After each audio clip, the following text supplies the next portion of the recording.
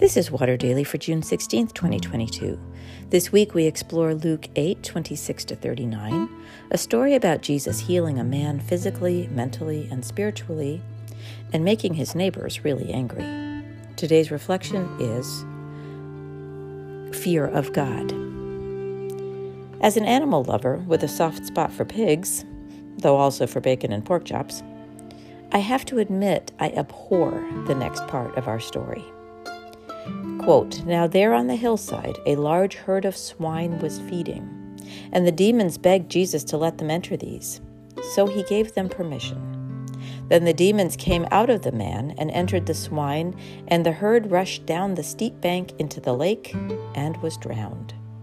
When the swineherds saw what had happened, they ran off and told it in the city and in the country." Maybe Jesus, as a Jew, had little use for the value of swine, but why did the demons have to go into anything? Couldn't he command them back into the lake without the pigs?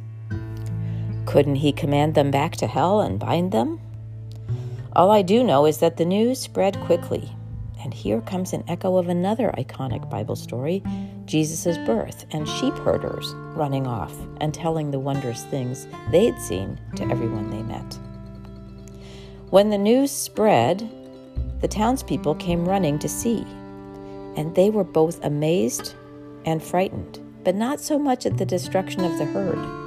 What scared them to the core was the transformation in the man who had been possessed by the legion of demons. Quote, "Then people came out to see what had happened, and when they came to Jesus, they found the man from whom the demons had gone, sitting at the feet of Jesus, clothed and in his right mind. And they were afraid." It was not the economic loss or property damage that frightened them. It was the damage to their sense of reality, this glimpse into the raw power of God as conducted by Jesus. It was having their convictions about what is possible overturned right before their very eyes that frightened the daylights out of them. It was having their conceptions about this man and his place in their community completely shattered. He was even wearing clothes. What happened? The next thing we know, they're asking Jesus to leave, quote, "For they were seized with great fear."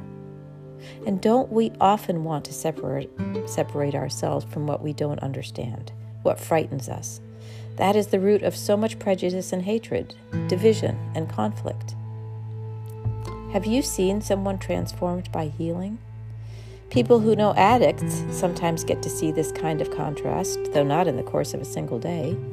Those who work with wounded veterans and the mentally ill sometimes see such transformation. If we saw it instantaneously, it would scare us too. When we find ourselves afraid of God's power, we can talk to God about it.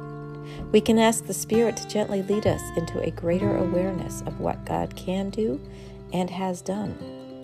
If only those townspeople had taken this miracle as an invitation to expand their ideas of this God they did not know, instead of sending Jesus away, so much more healing and transformation might have taken place. Let's not make their mistake.